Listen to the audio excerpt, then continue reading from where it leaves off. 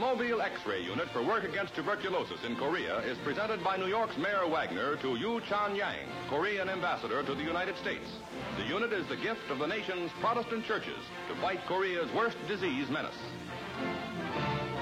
Methodist Bishop Frederick Newell points out that tuberculosis claims 80,000 lives a year in impoverished Korea, to which American churches feed modern medical aid.